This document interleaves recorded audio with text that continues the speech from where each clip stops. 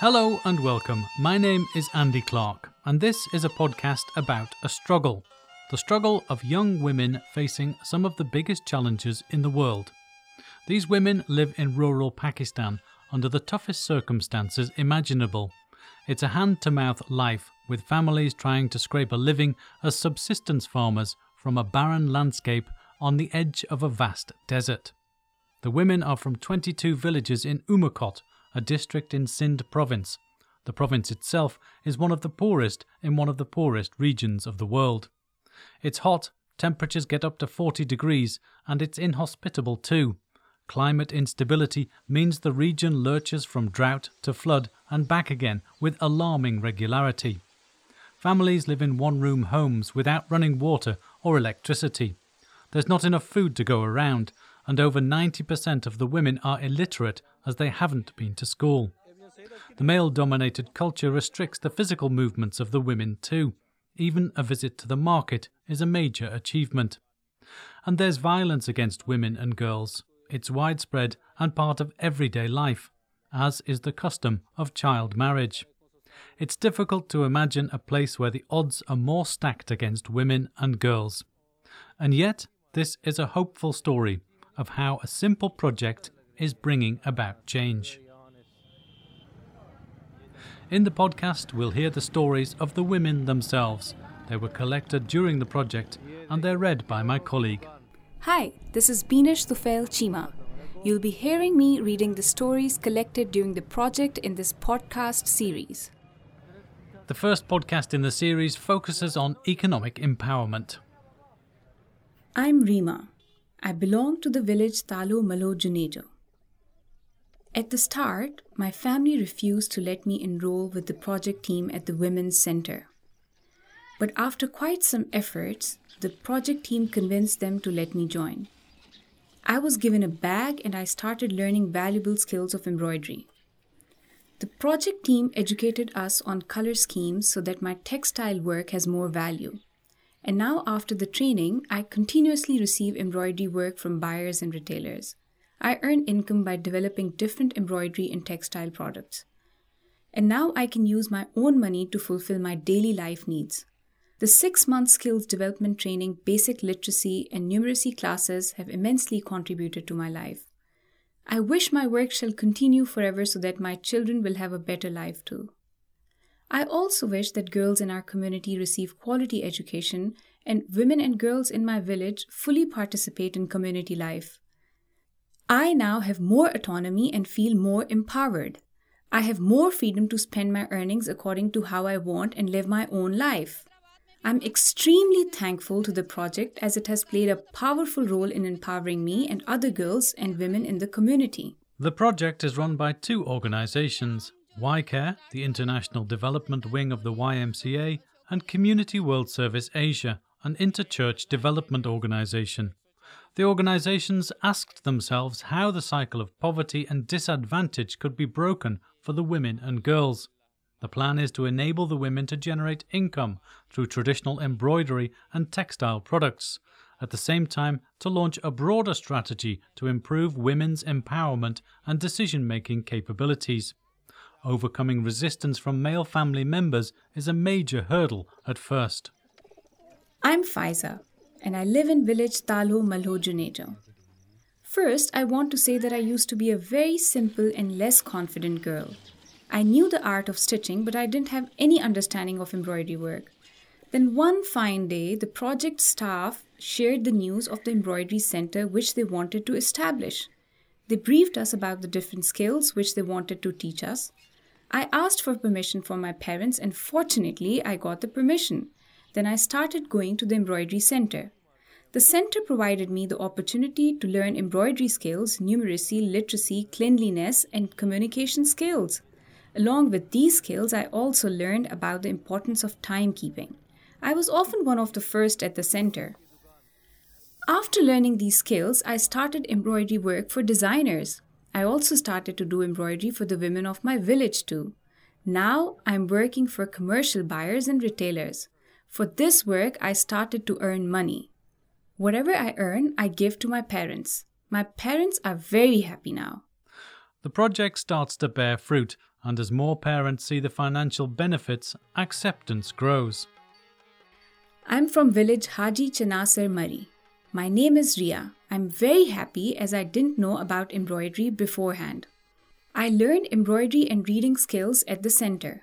Now I have started working on orders for buyers. I give the money I earn to my parents. This has brought happiness into my life, and I'm living a very happy life now.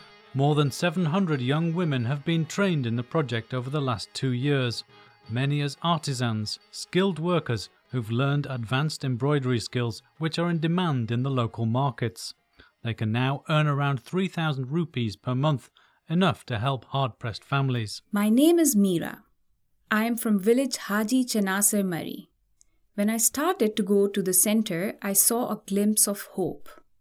And the training at Embroidery Center has groomed me to be a very courageous woman.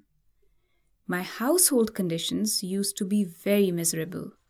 We didn't used to eat well, but since I've started to earn money, things are improving day by day, and we are eating well too. I'm very happy about the fact that I'm sales market agent. I feel more empowered today than before. I also received training in Umerkot.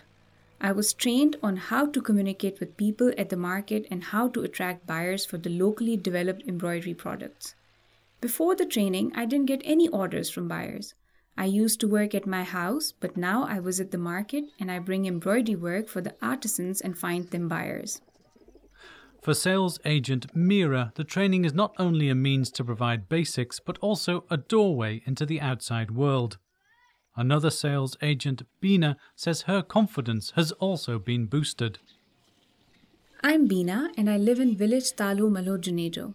I'm extremely happy. I have learned a lot at the center. Now I am a proud sales and marketing agent. I was less confident prior to joining Embroidery Center. Now I can communicate with others confidently. In the past, in our community, cultural barriers were a hindrance to women's participation. Now, the degree of autonomy for girls and women has increased many-fold. One of my fellow center colleagues, Noreen, wasn't even able to write her own name, but she learned writing skills at the Embroidery Center. In a nutshell, we learned color schemes and now we can work on all different kinds of fabric material. I participated in the skills development training, learned the key skills, and now I'm currently engaged in textile and embroidery work for designers and commercial buyers. Now I feel less dependent on my family economically. I work independently and earn a reasonable amount of money, and this allows me to contribute to the household finances. Although many women faced resistance from male family members about joining the project, this was not true for all. My name is Priya, and I belong to village of Ahrori farm. My parents and brother encouraged me to join the embroidery center. I didn't know about embroidery at first, but gradually I gained the embroidery skills at the women's center. I learned mirror work, learned how to read and write. I also received an allowance during the training phase. Now, after the training, I have been working on embroidery products for buyers for the past 10 months. I didn't do embroidery before, but now I do it because I get paid for it. I earn around 4,000 to 5,000 rupees per month. I give all the money to my father to support household expenses. Besides this, I also manage to pay for my own daily life needs from this money. The independence afforded to the women by the project is one of the main themes in the more than 100 personal stories collected from the women during the project. And it's not just the artisans, the women who carry out the embroidery, and the sales agents who are profiting. The buyers further up the supply chain are also benefiting. I'm Bushra from Umerkot. I receive embroidery work from people in Karachi and Dubai. They usually pay 500 rupees per piece. Then I distribute that work among different local artisans. I give embroidery work to the Women's Enterprise Group in the Ahrori farm village. I also give work to women of Mithi.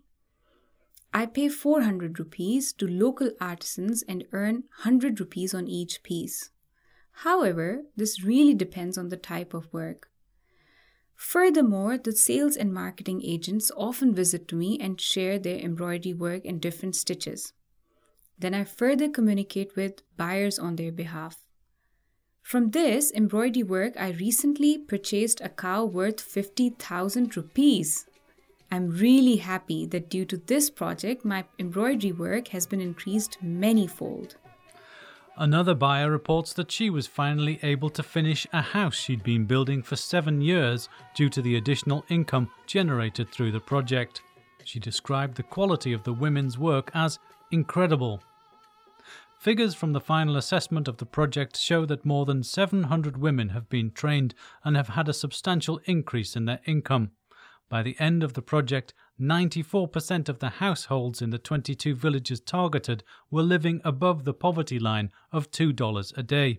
This compared to just 3% of the households above this level before the project started. The average household income has almost tripled from $936 in 2015 to over $2,500 in 2018. When it comes to economic empowerment, the project has had a major impact on day-to-day life. And more income leads to a better diet, with households now having a much more healthy and varied diet.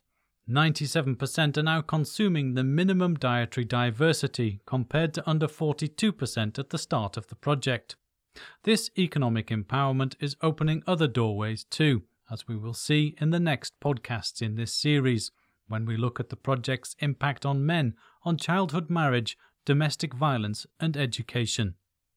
I'm Andy Clark and you've been listening to the Stitching Up Poverty podcast, the podcast about a remarkable project run by YCare, the international development wing of the YMCA, and Community World Service Asia, an interchurch development organisation. Please subscribe to get all of the podcasts and share with your family and friends too. From me, Andy Clark, thanks for listening.